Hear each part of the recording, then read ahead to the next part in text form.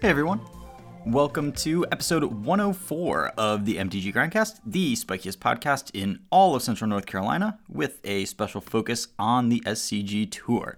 I'm re-recording this intro. Unfortunately, we had a little bit of an equipment malfunction at the beginning of this episode, so we lost a little bit of recording there. So I just wanted to re-record. Collins will be joining us once we get to the episode itself. He is here, just not here. Before we get too started, want to thank our newest patrons, Kenny Joa, thanks a lot, David M, Scott, Matt E, and an edited pledge by Eric L. We really appreciate the support from all of you. It's pretty huge for letting us do this, and hopefully, have fewer equipment malfunctions in the future. But hopefully you don't really notice it too hard if I just stop talking about it and get to the episode itself. This episode, we will be going over the results from SCG Philly and looking forward to modern tournaments in Columbus and Mythic Championship Barcelona. So without too much more of just me talking at you, I guess there is quite a bit of that on the show as well. But Collins will be here too. So sit back and relax and let's get started. For our new patrons and for all of our patrons, we really do appreciate the support. It really helps us get this stuff together and also get some of our new rewards out. So we've got pins, we got tokens, we got hats, shirts are coming, playmats are coming. Just need to keep working that out with the artist. But we got plenty of stuff in the pipeline, including just our normal glowing personalities and super insightful analysis and that sort of thing. Still coming to you. Yeah. Before we get into actually what happened at the tournament and stuff, I would like to go over a keeper mall, as we usually do. Yep. So this one is just a little bit different from some that we normally have. This is what appears to be a perfectly serviceable hand. Okay. And this is a real hand that I had in the dark, which also probably was a misplay because I was playing against Abe's team, so I probably should have had some idea of what his standard seat or what his modern seat was, but I did not. On the draw, game one, we're playing Phoenix. Sure. We've got 2 Sleight of Hands, a Manamorphose, an Arclight Phoenix, a Fetch Land, and 2 Spirebuff Canals. So 3 lands, 2 cantrips, a Manamorphose, and an Arclight Phoenix. Okay. So we're on the draw.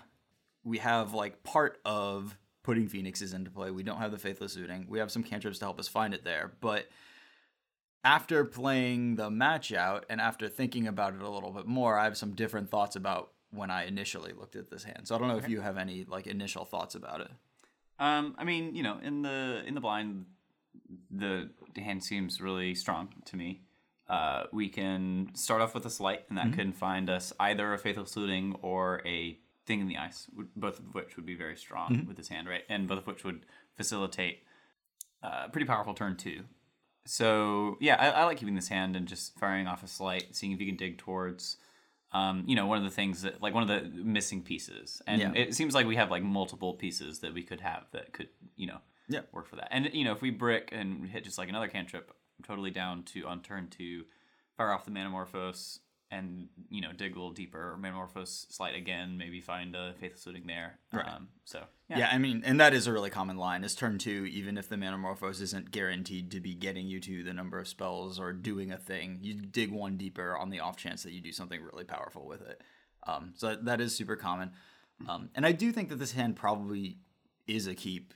You keep most hands with Phoenix anyways, but this is most of the way to Phoenixes, 1 or more Phoenixes on turn 2, and the cantrips help you get there.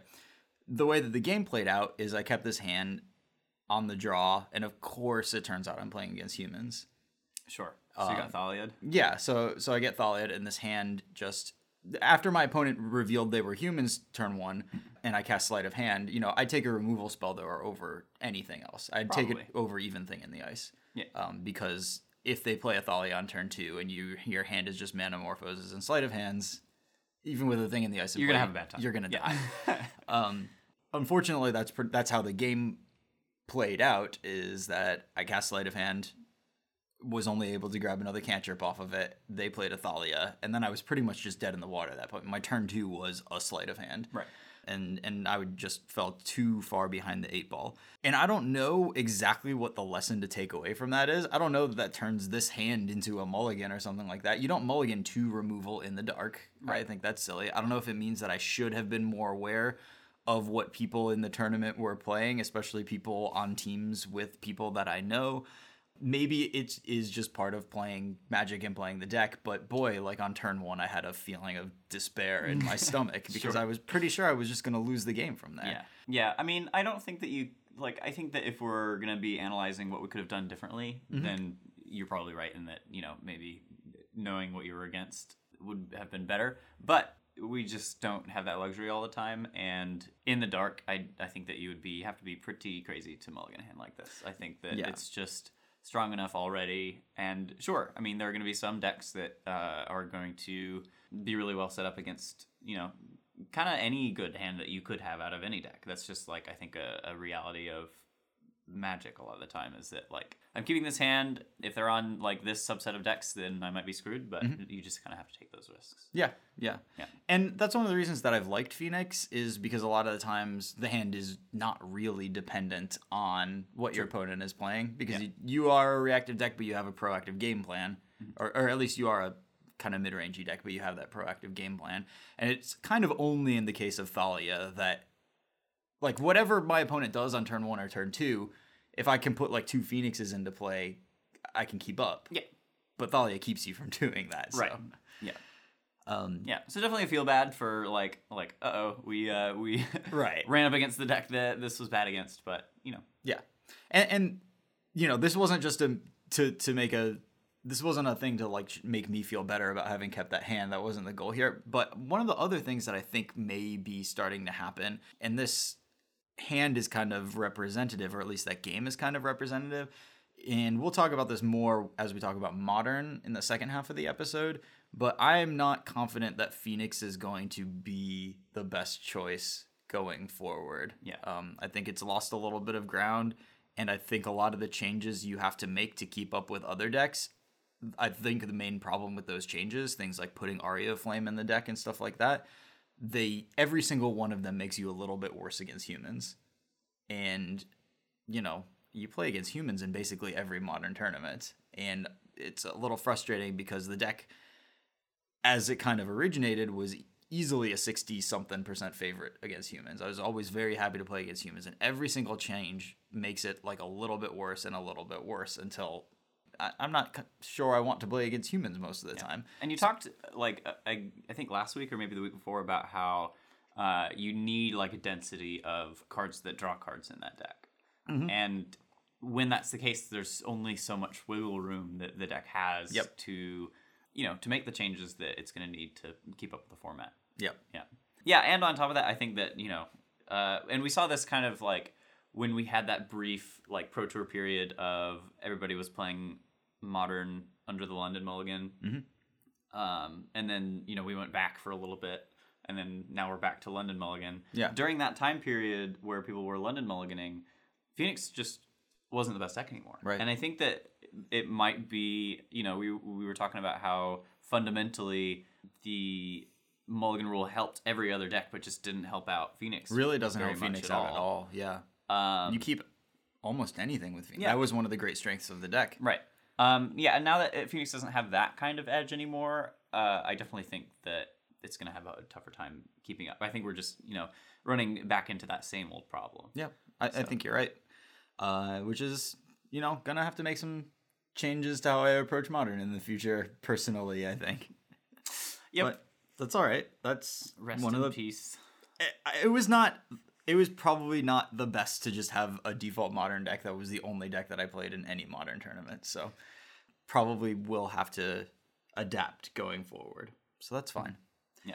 All right, so let's talk about Standard first. Okay. Because I think we're going to spend the most time talking about Modern since Columbus is next week. And, we've kind of been talking about Standard a lot lately. But We definitely had some developments to the standard format this weekend. Between the Open and the GP, a lot happened. I guess the main thing that we should just start talking about is Scapeshift. Scapeshift. Right, so Scapeshift was the deck that I think we largely missed going into this weekend. We certainly knew it existed, and I knew that it was doing well in Upper Mythic. I was playing against it quite a bit.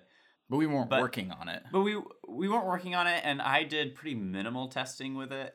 I never really did any testing with like the most recent, like really tuned builds of Scapeshift. I think most of my testing with it was like earlier on in the week, or even like weeks prior to that. Was that back when it was even like 2 colors or way too many colors or something? Like, did you try the Bant version that was heavy on Teferis, or? No, I never did. Gotcha. Yeah. And Teferi, I think, was a huge piece of making that deck really, really strong. Yeah. Being able to instant speed Escape Shift it just turns it into a one-shot kill. Yeah. Whereas before it wasn't really, you had to like pass the turn. But now, like, casting Escape Shift on your end step, on your opponent's end step, makes it feel like Twint. Right. Or against dinosaurs in the middle of combat. Right. So you just never really know if you can attack anymore. Yeah.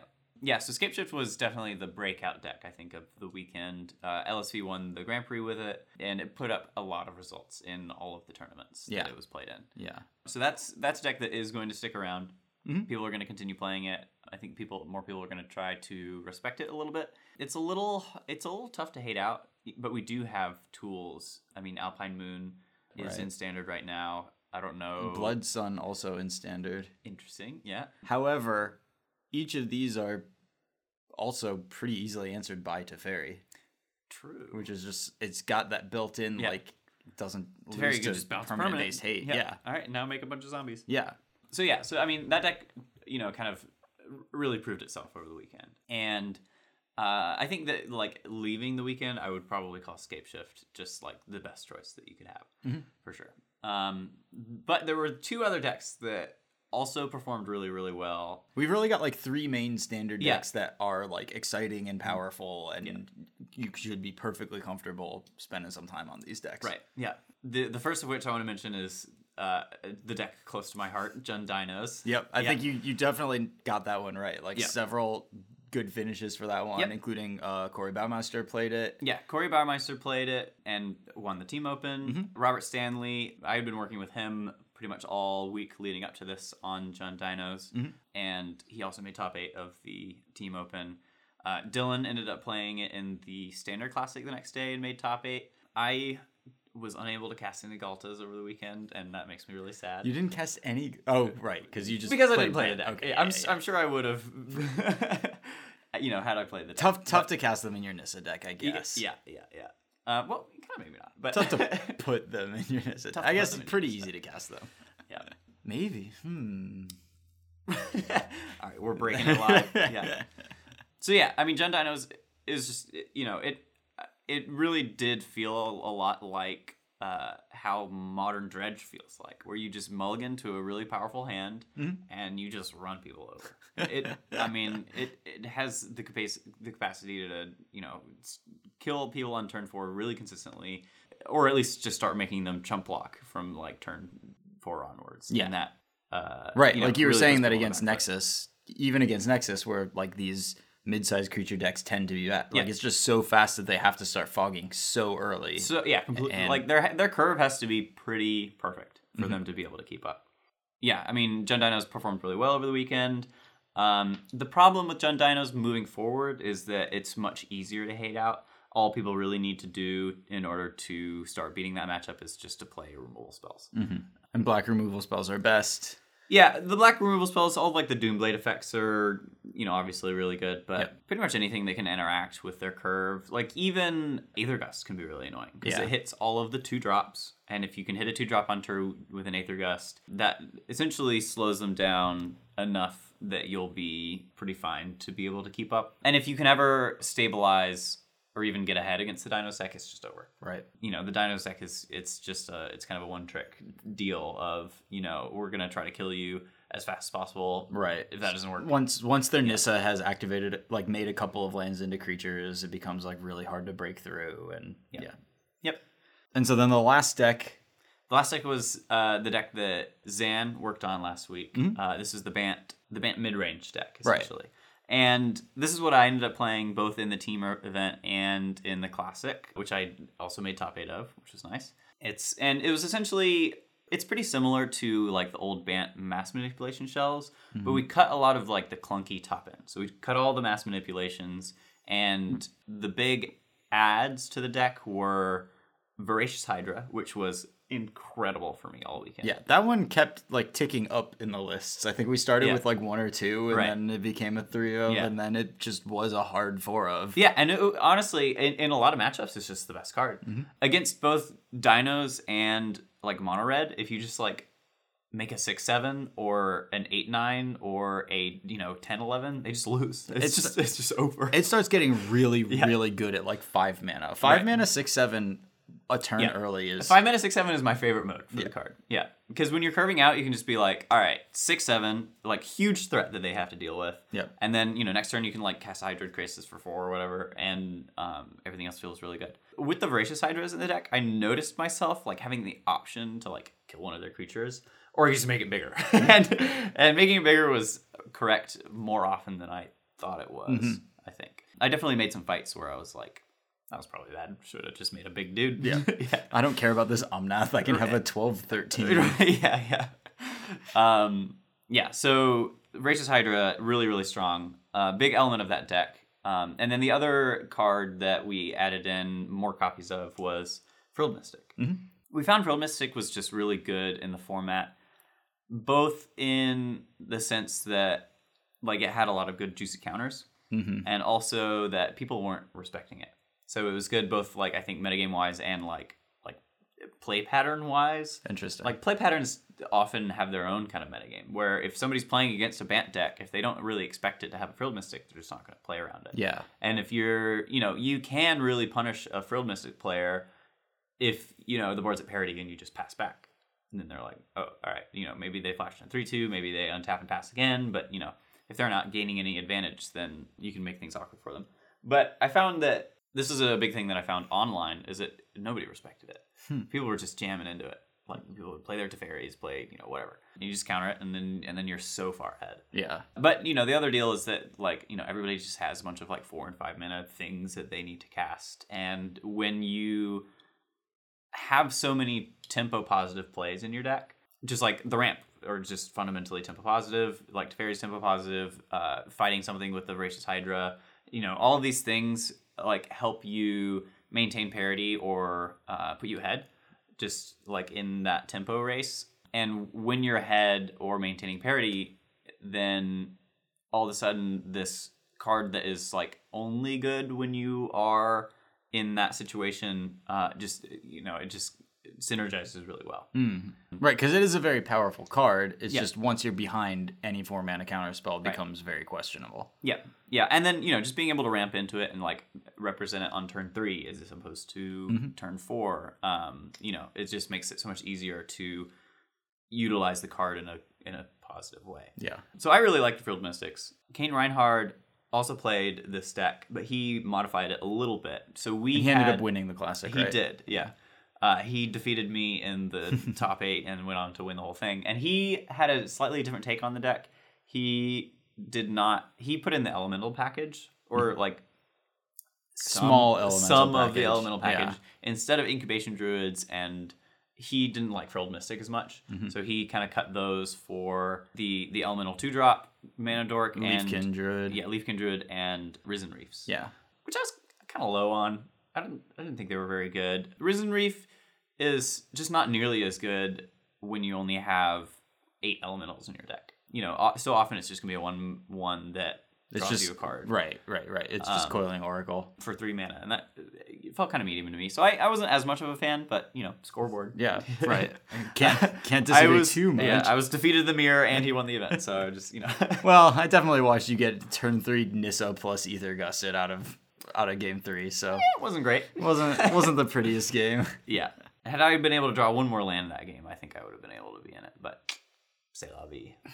Yeah. No, you were sitting there with a plan even against that turn 3 Nissa. We were battling. You totally had a bounce your Nissa, time wipe your lands plan prepared, but it didn't quite work out. Yeah, so... But yeah, the Bant deck I liked a lot, and it had good matchups against both Scapeshift and Dinos. Mm-hmm. So I think that in terms of like longevity, Scapeshift is just great. So I think that it's going to stick around. Dinos is really going to be easy to put a target on. So kind of worried about that moving forward. But Bant is something that I think that we can tune towards whatever the new metagame turns out to be. And I think that it's got decent matchups against both of those other decks. So can we talk about specifically like why it has a good matchup against Scapeshift, and then just in general like how to beat these Scapeshift decks? Because that's something that I think is pretty important to understand how to do.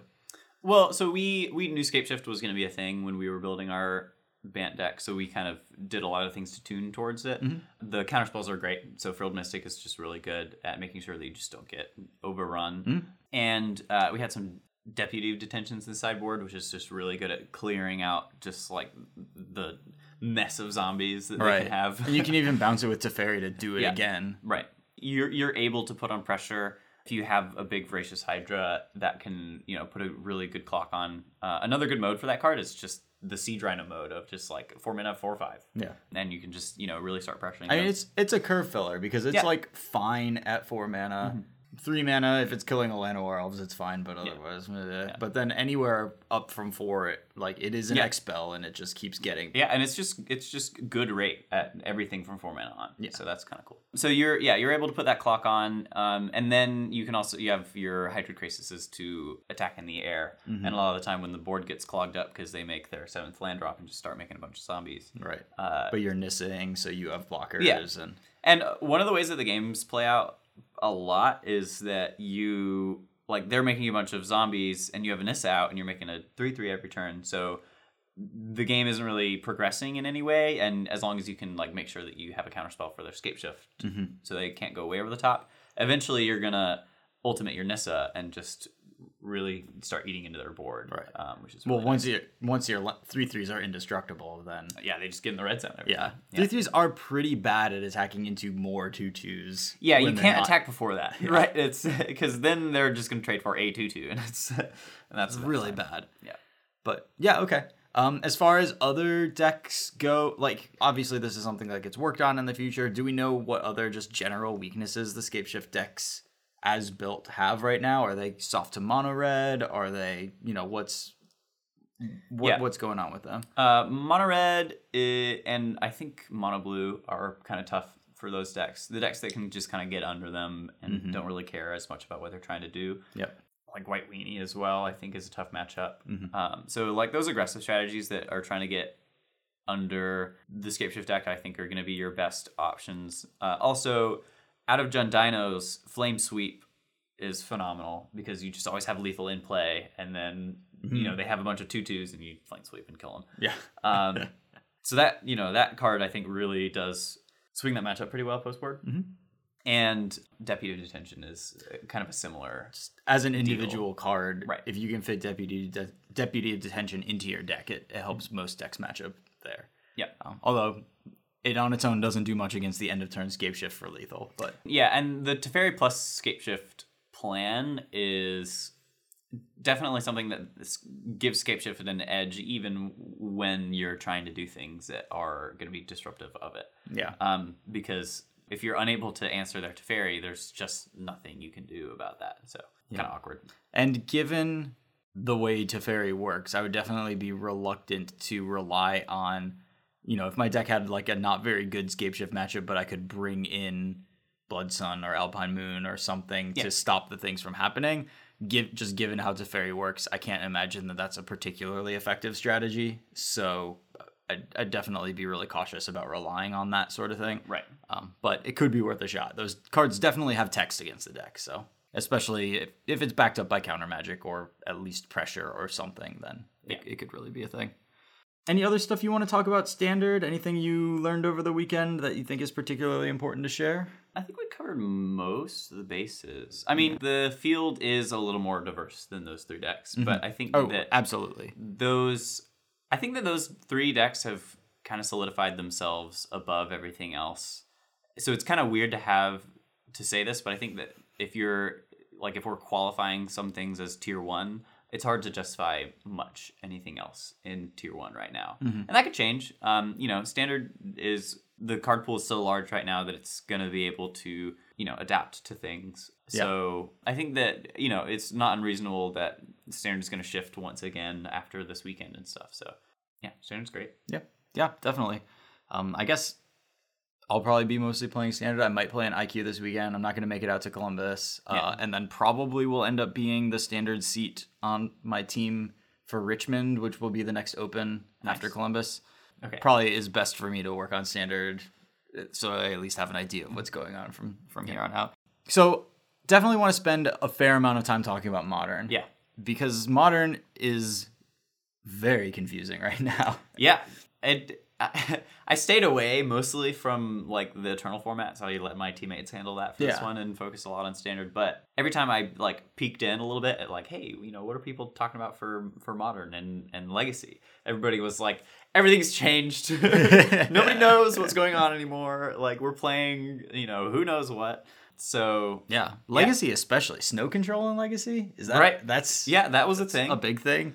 I don't want to get too into Legacy. Sure. Right now, but at some point we'll have the Legacy convo. Right. I played all Modern this weekend. Yeah, so tell me about it. So I played Phoenix in the Team Open, and it felt fine. Mm-hmm. But, the way that we built the deck this weekend, I only had 2 Arias and 1 Finale of Promise as, like, power cards. Yeah. The rest of the deck was just removal and cantrips. And the Phoenix package. Yeah, I think that right now the deck is getting pulled in a couple of directions, and it's difficult. So I think a few things are happening right now. I think you're totally right that the Mulligan rule means that every deck has gained, and Phoenix has gained the least. Honestly, I think it might be in last place for what you gain from the London Mulligan. Yeah, so that hurts. As far as new cards from Modern Horizons, I mean, getting Aria is absolutely a big deal. But what it mostly does is it, rather than ramping up the deck's raw power level, it allows you to dodge Graveyard Hate while performing a kind of similar role to Pyromancer's Ascension. And so I don't think it fundamentally changed what the deck is capable of doing outside of a couple of really specific matchups. I just have this feeling that between those things, just like the power level of the format as a whole kind of catching up to Phoenix, and also just like everybody knowing how to play against the deck now. Everybody has a plan. Playing the deck now does not feel like it did when I picked it up, a week after Ross won the Open with it and just like shocked people by 13ing them or whatever. Right. Like people know exactly how the deck works. It's the most known quantity possible. Yeah. And when you visualize yourself sitting down for a match of Modern, you kind of visualize your opponent opening on Spire Bluff Canal Serum Visions. So you lose a lot of equity there. And the deck is still powerful, but it's really difficult to build it to both be good against humans and have enough power in your deck to beat the powerful decks in the format. Yeah. And, like I really wanted to get like a second Lava Dart in the deck, but I ended up running...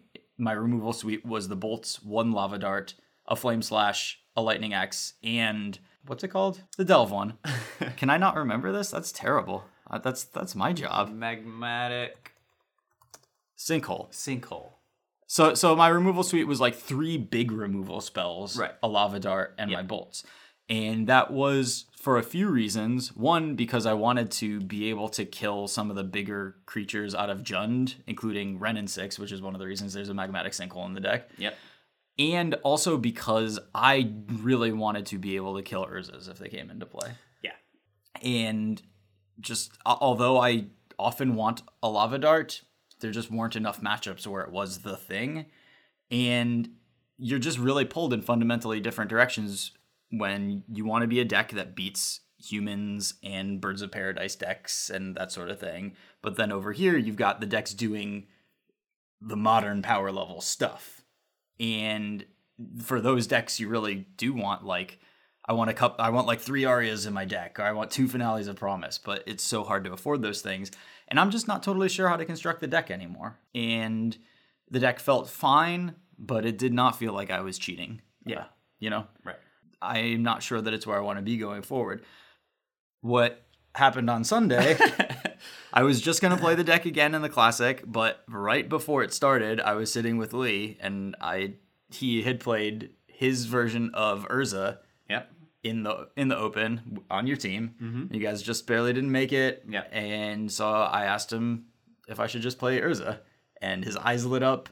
And he said he'd pay half of my entry fee, which I did not allow him to do. But the fact that he was that excited for me to try to play Urza meant that I had to give it a shot. When I heard that this had happened, and I think I heard from Lee, I was also very excited. I ended up going 7-1. Beautiful. Because I lost my first round, I had to play round 9 of the Modern Classic, which of course I didn't win. There's no way I would win that match. Right. But I also lost to the eventual winner of the tournament, so at least Nice. at least lost to first place. Yeah. I played pretty atrociously. Especially, and I lost the first round, which ruined my breakers, so I couldn't top 8. Mm-hmm. But I lost the first round entirely because of my fault. There was a spot where I had a Thopter Foundry in my hand against Izzet Phoenix, and I kind of wanted to get close to the combo, so I just played it out, and then he just immediately abraded it and surgicaled it. Mm-hmm. But I had the second Thopter Foundry, so it was like super painful that I lost that to the surgical. Yeah. But what that would have allowed me to do is just wait until turn 4, play them both out, so I could not get surgicaled. Okay. And that would protect my combo. And as long as you keep yourself from getting Aria'd, the combo beats Phoenix. Yeah. So I didn't do a good job of protecting myself from that deck. That was one of many, many, many misplays on the day. And I say hard. The and deck, you picked it up completely in the dark. So. and it's not just hard. Like literally everything but the lands in the deck are just cards that I've never played with before. Sure. And the lands also gave me trouble because when you're cantripping with your artifacts, you're supposed to leave your basics open so you can cast Astrolabe. But my Magic the Gathering muscle memory had me keeping dual lands open, which can't cast Astrolabes. So, definitely did that punt. So yeah, I didn't play the deck very well. I got better as the day went on, and there was definitely some stuff that I was doing pretty well, like aiming for the combo and stuff like that. I had one, solid set of goldfishes against Valakut where I thought that I sequenced well and stuff, and then that gave me enough confidence. I told Lee, after Valakut, I'm going to play against a slightly harder deck, and then I'm going to have to try my luck against blue-white, and that's exactly what happened. I played against a slightly harder deck, and then I played against blue-white control and really had to stretch out my muscles a little bit there. But you are favored enough against blue-white control. Sure. It's just tricky. Right. So that's all to say that the deck made up for my not great play. Yeah, the deck is crazy strong. Extremely powerful. Yeah. It has a combo in it, but it's not necessarily a dedicated combo deck. Mm-hmm. The way that Lee built it was with no Goblin Engineers. Yeah. And so what this allows you to do is... So one of the problems with Goblin Engineer in general is it dumps the sword into your graveyard, leaving it there to be surgically extracted when there's really no reason to just set yourself up for that if in the matchups where they have surgical. So, and also people bring in surgical against you when they shouldn't post board because if they're not experienced against the deck, they think that it can disrupt sword combo. Sure. When all it does is make you leave a land up if you believe they might have surgical. Right. So the Goblin Engineer introduces some weaknesses to the deck and introduces some play patterns that you actually don't really want to take all the time. The turn 2 Goblin Engineer to put a sword in your graveyard isn't right as often as it kind of needs to be to make that card like A++. Sure. I think the card is still very strong, but it's not a lock for the deck. Yeah. And so what it's like a cute addition, I feel like, but it's not necessary by any means. Right. And at some point you just have too many non-artifact spells. Mm-hmm. You have to run 4 Urzas. Yeah. This is non-negotiable. Right. Card's crazy. It's just wildly powerful. Yeah. You have to run a couple of Whirs. I think hopefully no more than 2. It's pretty clunky. And then at some point you're just like, these hands just have all these colored spells in them, and I can't really do that much. So what Lee did, and what I thought was quite good, was cut the Goblin Engineers and run Ichor Wellsprings instead. And so those are just, a little more cantripping to help you get through your deck. They are a little expensive, but you can sacrifice them to Thopter Foundry when you haven't made the combo for quite a bit of value and extra Thopters. And you also at that point have a very high density of colorless spells and artifacts. And so that lets you run a completely insane card advantage engine in Mystic Forge. And that's the card that allows the deck to just kind of operate as what Lee has been calling Artifact Jund. Artifact Jund. Yeah, Mystic Forge is the card that not everybody else had in their Urza decks, but I think I was the most impressed with this card. Every time Lee had it out, it was just Experimental Frenzy, but better. Because not only do you have cards in your deck that are going to draw cards, so you can kind of like draw past some of the lands that you might have that would like prevent you from going further, but also it on its own can just get you another draw by like exiling a land or whatever to keep going. Yeah. Oh yeah. And in conjunction with Urza, you just have so much mana to work with. It's unreal. Yeah, it's crazy. Yeah. So the Forge, so when I played against decks, like I played against Snow Control in Modern, I played against Mardu Pyromancer, I played against Blue-White, and for at least one of my games in each of those matches, my entire goal was trade resources so that I can get out this Mystic Forge. Yeah. Like, run them out of stuff, were for Mystic Forge, it'll get me the game. Sure. And it did each time. Nice. So the card is really impressive. So we just probably need to spend a minute or so just talking about Urza and how unreal this card is. Yeah.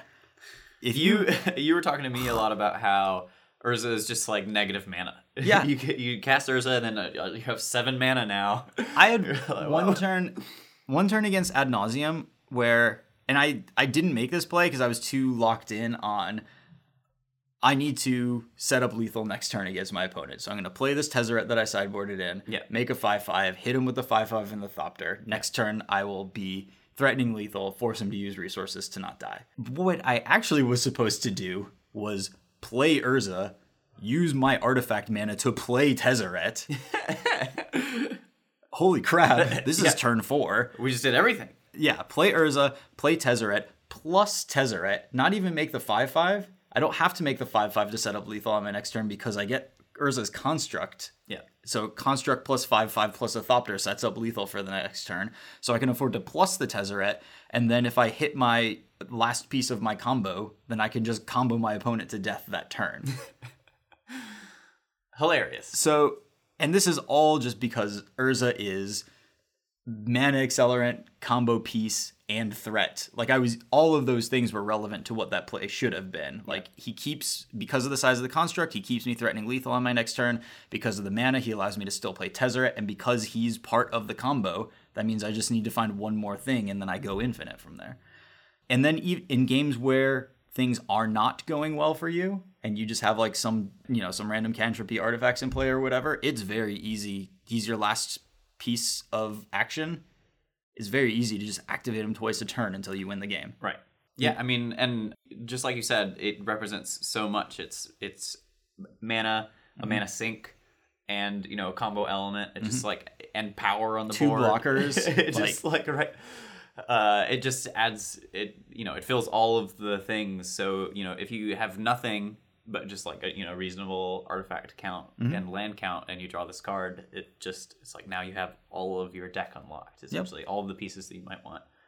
And even when you reveal Urza to Urza, right, you shrug your shoulders and cast it because you get a giant construct. Yeah, all right, sure. Yeah, it's fine. Another big monster. Yeah.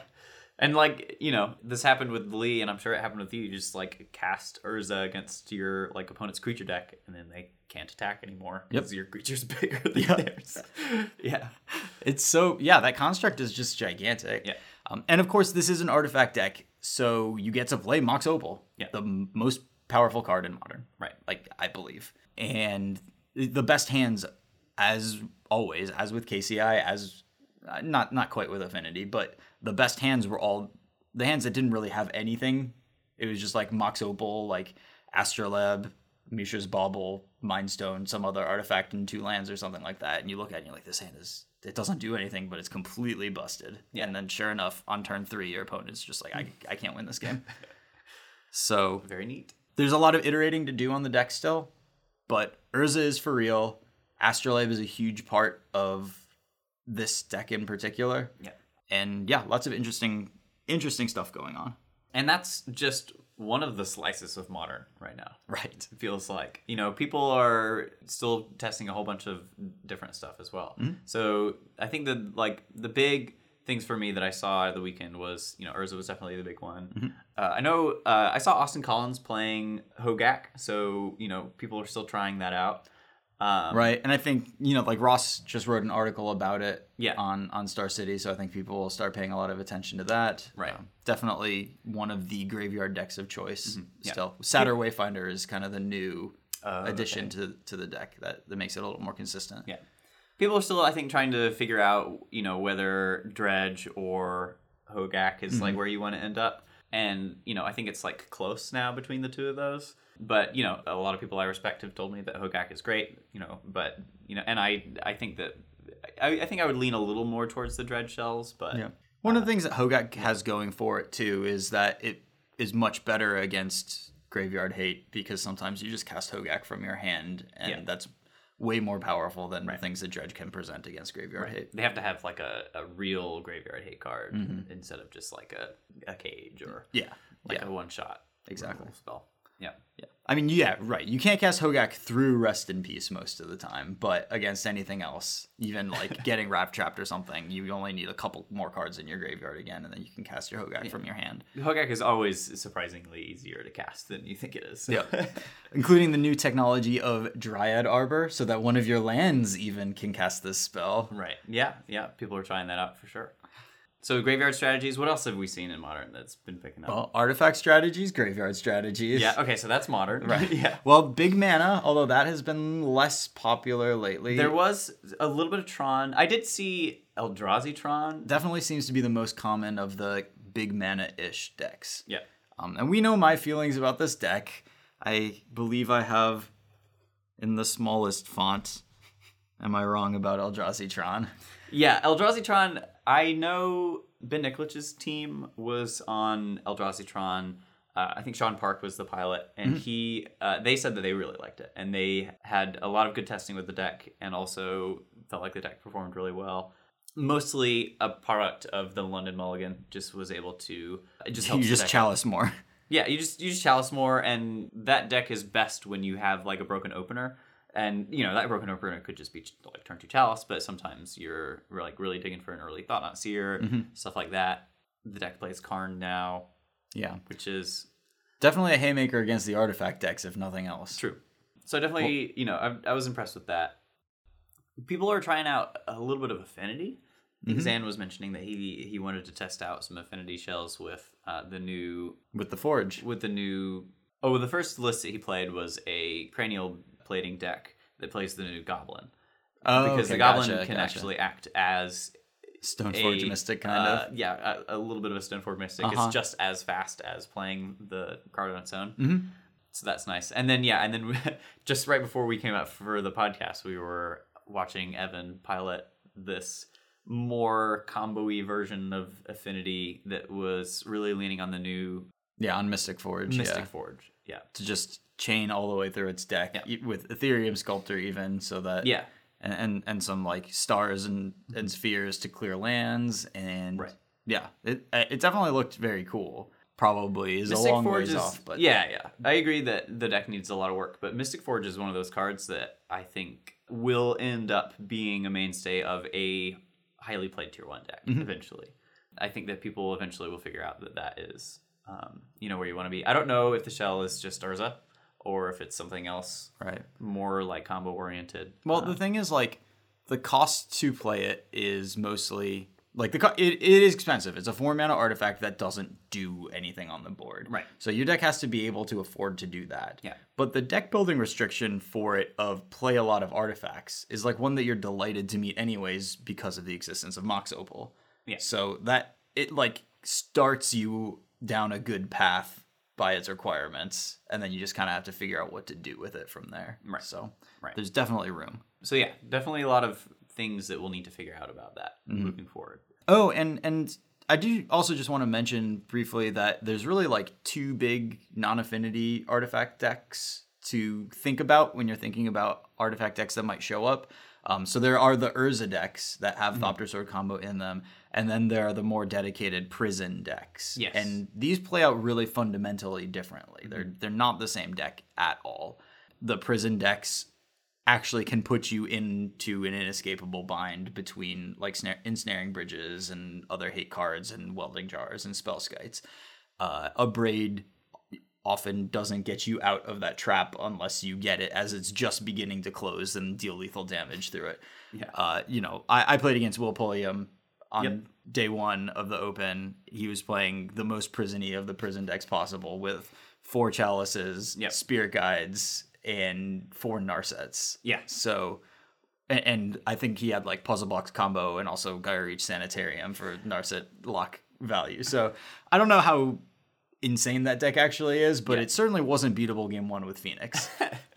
Yeah, he played essentially the prison shell, and I know that he had some Urzas in the sideboard to sideboard into, and he was talking to me about how he does that when that is good, but then he was like, and it's pretty much mostly good against the format, so it comes in a lot of the time. Definitely. Yeah, the format hasn't adjusted to Urza yet. Right. It just, people aren't playing quite the right removal spells.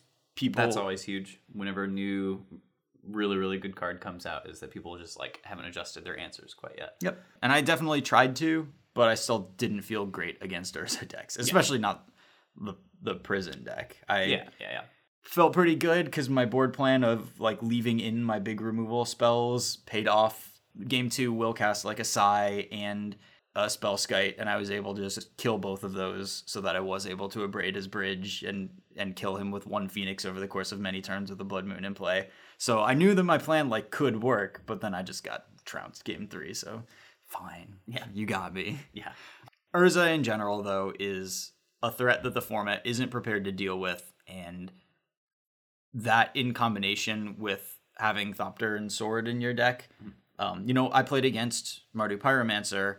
This is a really cool thing that I saw this weekend. A Mardu Pyromancer deck running new Chandra, Little Chandra from M20, and Yawgmoth. And so between all of the token generation and Chandra, my opponent pretty much just had Necro in play. Crazy. And if I were playing like a creature-based deck, my creatures would all have been dead. Right. And my opponent would have 7 cards in hand and I'd have 2. Yeah. And I just would never have been able to outgrind that. I was Thopter sorting, so I was able to keep up just fine. If I were grinding in any other way, it wouldn't have worked. Right. Yeah, that is interesting. I think that, people are playing a lot of Jund right now.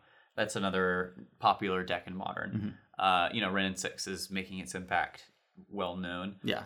It's a $90 card for a reason. Yeah, for sure. And I think one of the interesting answers to that might be Mardu Pyromancer. Mardu has always been pretty good at beating up on the other mid-range decks for various reasons.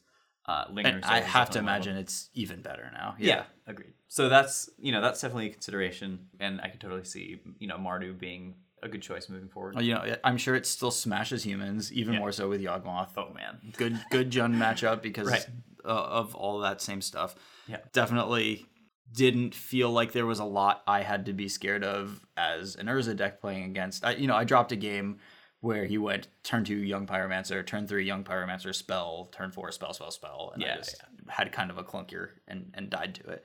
But once we got into any sort of grinding, he was doing very impressive stuff, though. The things that I saw were enough to grind with pretty much anything else in the format. Sure.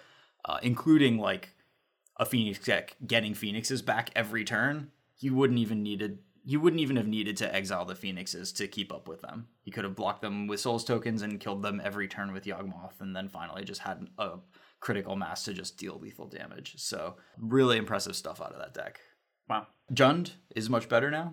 It feels like it might be a real deck again. Yeah, it's certainly getting the tools. People are moving away from Dark Confidant, which has been bad for a while. Yeah, which has been bad. It's been a liability for a long time. Now it's even more of a liability. It's Dark Confidant get pinged by Wrenn and 6. I think you just can't have any Bobs in you. I know a lot of these just have like 2. I don't know if you are supposed to have any. I don't know. But yeah, definitely people are trying that out. Oh, another deck that I want to mention had some pretty good results, made both first and second at the Classic, is Mono Red Phoenix.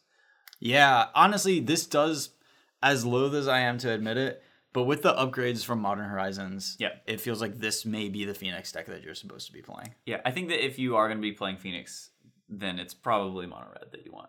I'm still not completely sold on that deck. Like, I know it put up good results, but I don't know. My experience with it has been really kind of derpy, where the openers are typically always phenomenal, but you just run out of gas a little too close to the finish line. Yeah. From my experience. So, Yeah, and I don't know what's the right number of Bedlam Revelers to try to balance that out a little bit. yeah, I mean, that could certainly be one of the answers to the gas problem. Most of the lists that I've seen have no more than 2, and I believe that's because a lot of your spells have flashback. It's hard. They don't really cantrip, so you don't end up with 6 spells in your graveyard. So it's like a 4-mana spell a lot of the time, and you're discarding lands to Faithless Looting. So I think it's hard to run more than like 2 or so, and I don't know how else you possibly gas up in that deck. So I don't know either. But, put up good results, so definitely something to keep an eye on. Burn also did reasonably well in the Classic from what I saw. Whetstone recently won a Classic with it, and I think that it gained a lot from now it gets to have a cycle land, and I think the London Mulligan rule is something that is reasonably good for Burn. Burn never wants to mulligan, so it's not that great. It is a critical mass deck. Yeah. But you can be down 1 card, and as long as you're not also up an extra land, then you can still have enough burn spells to kill your opponent. Yeah. And the London Mulligan plus Sunbaked Canyon really mean that going to 6 is not nearly as much of a death sentence as it was before. You have more control over it. So now if you draw your, if your 6 is has 4 lands in it, you can just put 1 back and be fine. Yeah. Close to fine. Yeah. You still draw another one. Yeah, don't draw another one. Hopefully one. But you do have Sunbaked Canyons in the deck, so you can convert them back. Right. And no, Burn definitely seems fine. I'm not totally sold on the numbers of Skewer the Critics and Light Up the Stage people have been casting against me. Because I've definitely had games where I just fatal pushed my opponent's 1-drop, and then Burn is a deck where if your 1-drop dies, you're like, ugh, I'm not sure I can kill my opponent. But if your spells, instead of being standalone burn spells, include a bunch of Light Up the Stages and Skewer, then you're really not sure that you can get it done. It can be rough. Yeah. I think people have mostly moved away from Light Up the Stage and Burn. It's just some number of skewers that they're running now. And I think that's probably where you want to be. You can turn them on with a burn spell, and it's much less awkward than turning on Light Up the Stage with a burn spell. Yeah, I don't know between those two, I don't know which one is really the choice for any given weekend. I think Burn is the less powerful but more consistent option of the two of them. So it just kind of depends on where you want to be there. And in Modern, I kind of want to be taking the chances, right? Burn doesn't have turn 3 kills. Right. Mono Red Phoenix has a lot of turn 3. I got turn 3 through a blocker by Mono Red Phoenix on Sunday. Yeah. And it just wasn't it was gonna I knew it was gonna happen. Just gonna get got. Yeah. Yep. And it did happen. They had 2 prowess guys in play. I couldn't beat that. Yeah, the multiple prowess guy hands are great. Yeah. Having multiple prowess guys out and then casting a Finale of Promise is or even just bolt Lava Dart flashback dart, and then your guys are gigantic. Yeah. It's pretty good. So the deck is powerful, but it definitely suffers from those consistency problems. You've only got 8 of those prowess guys. Some people are running 9. They have that 1/1 guy that untaps himself. Oh yeah, the guy that dies to Lava Dart. Yeah. The guys, those creatures being 1/2s is really obnoxious. Yes.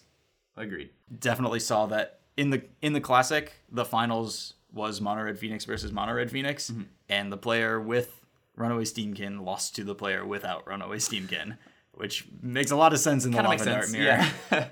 Any more thoughts on Modern? Any other decks that we missed? I think we talked about most of the ones that I'm excited about. I think so. Oh, since we mentioned Hogak, Canister did win the Modern Challenge with Hogak. Oh, so okay, cool. That's probably going to be influencing people to start picking it up, and also just shows that it's really powerful. I think he went 12-0 with it. So I did see his 8-0, maybe 9-0 posting on Goldfish. I didn't go as far to see who won, but yeah, that makes a lot of sense. He 9-0'd and then just swept the top 8, and I believe that his was a Satyr Wayfinder list, so has a pretty reasonable amount of consistency to it, and I think just puts Hogak into play on turn 2 or 3 a lot. Yeah, that makes sense. Yeah, Satyr Wayfinder, Stitcher Supplier was often the best thing that you could be doing on turn 1. And I can totally see how Seder Wayfinder is like the slightly worse 2-mana version of that card, right? Where it's it's still doing the work that you want it to. Just if your graveyard isn't getting hated out, the more cards you can put in your graveyard, the more then you have access to more Bloodghasts. The more Bloodghasts you have, the bigger your carrion feeders are. The easier it is to put Hogak into play. Just yeah, it's totally fine playing a worse Stitcher's Suppliers 5 through 8 to be able to do that more. Yeah, and it's green, right? It's the right colors. It's the right colors. Well, so going forward, do we have any idea, are we on a certain place on the Modern Wheel, or are you just trying to figure out something powerful to do for this weekend? I think I'm mainly just trying to figure out something powerful to do for this weekend. I think my top 3 are going to be some graveyard deck, or Urza, or maybe Eldrazi Tron. I think I might want to try it out, just to see if it's got wheels. I can see it. Every time they don't have a Chalice out early against me, I just feel like I'm playing against a standard deck with my modern deck. Sure. And I couldn't be happier. Yeah, no, I get it for sure. But yeah, I think that those are, and I might even lump in just like regular Tron with that, where if we are on a certain place in this wheel, I think that what might be secretly like the best positioned are these big mana decks. Yep. I think that Tron might just be really well positioned right now against a lot of stuff. It's traditionally very good against graveyard decks. Yeah. As long as you're running your relics and trying to keep them honest. Very good against... If you want to beat Eldrazi Tron, Tron is one of the best ways to do that. So if other people are thinking Eldrazi Tron, then this is a way to go. Yeah. I can definitely see it. Yeah, I mean, Eldrazi Tron's putting up a decent amount of numbers, so people are out there playing it. Yeah, for sure. I don't think you can ever beat Mono Red Phoenix with Tron. Yeah. So that could be cause for concern. Right. Yeah. Oh, and I mean, yeah, Mono Red Phoenix and Burn are both decks that I really enjoy playing. Mm-hmm. So... I'll probably end up firing up at least a league with them at some point this week. Yeah. Just to see. We did. Was it... I don't remember what weekend it was. One of these weekends, we did leave the tournament hall, go back to the hotel room, and play a league of Mono Red Phoenix. We did. Yeah. And it did the most impressive 0-3 we've ever seen. Yeah. Right. We 0-3 the league, but every game we were like, this deck is broken, and then we lost. Yeah. So that's... But that included, like, having turn 3 lethal, but then dying turn 3 to Hogak. Right. Like, yeah. Yeah. But this was back in the bridge days, right. too, so... Right. Yeah. So, yeah. I mean, deck is certainly has a lot of raw power and just insane speed to it. Yeah. And, I mean, it's got to be helped pretty massively by the London Mulligan. You're just that much more likely to have a prowess guy in your hand. Yeah. And the difference between having one and not having one is night and day with that deck. So, agreed. Should we do a Patreon question of the week? Let's do it. Let's see what we've got. All right. So for our Patreon question of the week, by Jiminy asks, yesterday Grims, another patron of ours, was mentioning that Titan Shift might have game against the current meta.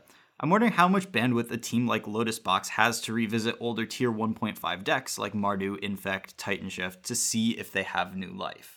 So I just think that's kind of an interesting question to give people a little insight into how teams like Lotus Box operate. By the way, welcome to Corey Baumeister and Edgar Magalhaes to the team. Recent additions. Brand new additions. Both top 8 at this open. Yep. Baumeister won. Just welcome to the SCG Tour. Yeah. It's a good time. Yeah. I'm very excited to be working with those guys. A lot of respect for both of them. So cool. Yeah. Pretty big deal. Pretty awesome. But yeah, so how much do we revisit old archetypes? I think the answer is more like player specific. Mm-hmm. I think that some of the players on our team are pretty biased against any old decks that they have deemed to be lower tier. But, some of us love to like crack open some old archetype. So me personally, I'm always down to revisit some old stuff, and I'll always like try out this like thing, and I'm like really fast to like be willing to fire up Ad Nauseam or Infect or Titan Shift, just kind of any of those. I'm like, hey, maybe like theory wise, I think this might be well positioned right now. Let's try it out, and I'll fire it off. Yeah, no, there's a lot of days when I come in, I'm like, how's it going? And you're like, I just played a league with Ad Nauseam. Elves. I just played an Elves league. And I'm like, and I'll be like, that didn't go very well, did it? And you'll be like, no. But I'll be glad that you did it, for sure. Right. It's worth giving a shot, and sometimes it doesn't even matter what record you end up with. You can just, like, have the feel of the decks. Like, oh, did this, like, feel like I was able to keep up with the decks I was playing against? Yeah. Nah, I didn't. Or maybe, yeah, sure, I did. Mm-hmm. So, yeah, I mean, I'm definitely willing to do that. And then also, part of the team dynamic is that everybody has deck preferences. Mm-hmm. Like, people who have had success in the past with a deck. Right. It's really hard to get over that love for the deck. So, Zan loves Infect and Boggles, and he's always willing to be like, I wonder if Infect and Boggles are good right now. And then he'll, like, put in some work with it. Mm-hmm. If it works out, he'll tell the rest of us, yo, we need to put more consideration into this. If it doesn't, then, okay, he spent some time on that and we can move on. Right. And this stuff, like you said, usually does seem to come at an individual level. It's not like Zan is assigning out, like, okay, I need somebody to check Valakut and see if that's magically good now. I need somebody to work on Eldrazi Tron. People will think, I'd like to try this deck. We'll run a league with it. And, like, if you have a successful league, if you feel like the deck is keeping up, then you might run a couple more, and then we'll start birding you and see, like, okay, this thing does still have legs. This is coming back. Right, for sure. So, yeah, so I think that, and a large part of the benefit that we get from the team is definitely comes from all of the different perspectives that we all have. Mm. And because we have such a wide variety of perspectives and, and we all have our biases and quirks and all of that stuff, but I think that mostly we're able to combine all of that into something positive and functional. And, the sum of all of our perspectives is greater than any one of ours. So, cool. It works out. Yeah, I guess I don't really have anything to add to that. That there sounds you go. great. I think I answered the question. So. Yeah, for sure. Yeah. And with new members now, hopefully even more perspectives and, it's going to be great. Definitely like really exciting stuff. Mm-hmm. Just so that we're not totally ignoring this, Dylan pointed this out while we were driving home. Daniel Fournier won some large modern event with a pretty new take on blue-white control. Oh, yeah. Dylan was really, really into it, and I took a look at it, and I thought that it did look kind of nice. It's just like lower to the ground, cleaner, just not clunking up with cryptic commands. It's an acknowledgement that you get your card advantage with Planeswalkers, It doesn't have to be with Snapcaster Mages and Cryptic Commands. We have the Planeswalkers in the deck. The rest of the deck has to be as lean as possible to support the Planeswalkers. Yeah. So it's cheap removal spells, cheap counter magic, wraths, cantrips, and just a very clean deck. Shaheen won the team open with Corey playing old, more traditional blue-white control with lots of snaps and Cryptic Commands. I would definitely advise, if you're a blue-white person, check out Fournier's list going forward and see if that works for you, because it seems much closer to a modern deck than traditional blue-white control. Makes sense to me. I may splice that back into the modern section, but I wanted to acknowledge it. Sure. Cool. Well, thanks so much to By Jiminy for that question. Thanks to everybody so much for listening, both our live audience and, of course, anybody listening to the podcast anywhere in the world. We really, really do appreciate all of you so much. If you want to find us online, you can find us on our website, mtggrindcast.com. We've got links to the Patreon there. You can also go straight to patreon.com/mtggrindcast. We've also got links on our site to Collins's coaching services where they can find you. If you would like to become a patron, we've got all the information about our tiers and our sort of new rewards, including the one-on-one time, which this week I will be starting to contact people and making sure that we are getting that done for everybody. And I will also be sending out the pins and everything else this week. And I rocked one of those pins on my playmat this week. It was a lot of fun. So highly recommend. They're sweet. They're really sweet. I'm really happy with how they turned out. Yeah. If you want to find us on social media, you can find the podcast at @MTG_Grindcast on Twitter. I'm tweeting from @CCR_Grindcast. Collins is also on Twitter. @Collins Mullen. And that's it. Thanks so much for listening, and have a great week. Peace.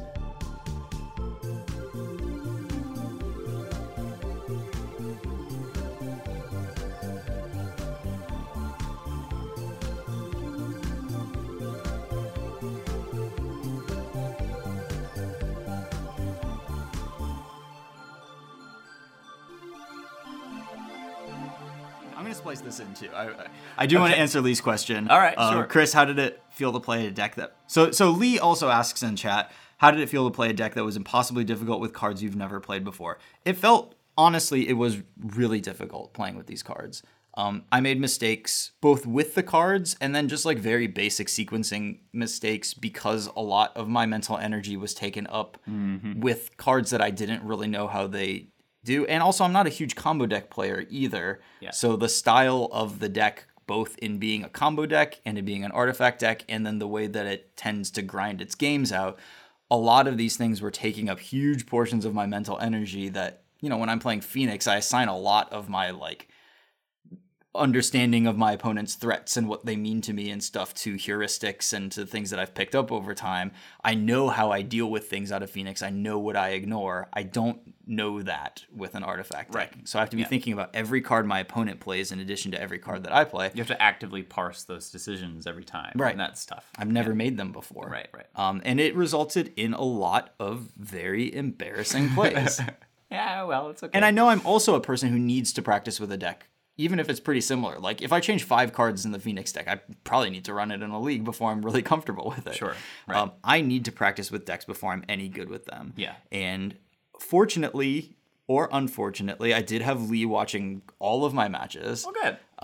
And I mean, it definitely made me, I was feeling a little bit self-conscious because I would definitely catch myself right after I made a play and it was too late. And then Lee also very helpfully caught stuff that I didn't realize and then was able to apply in future matches. So I did feel like I improved massively over the course of the tournament. So that was I would love to have Lee over my shoulder and just with whatever deck I'm playing. Yeah, you know? it was really helpful. Yeah. One of the things that I was happiest about, once we got to the portion between games where I was sideboarding, since I've watched Lee sideboard with artifact decks and I've asked him for his logic and stuff before, I actually feel like I did a pretty good job of sideboarding most of the time. Nice. My outs and ins were really... I was pretty happy with how it went. Some of them were not exactly what Lee would have done, but sure.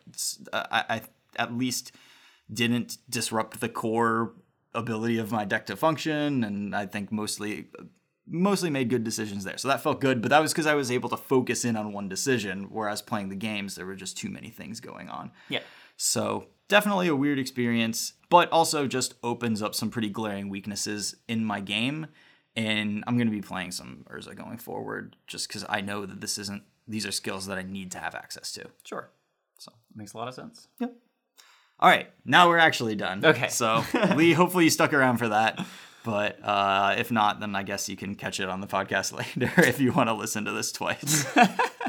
Nice. Again, thanks to everybody so much for listening, and have a great week. Peace again.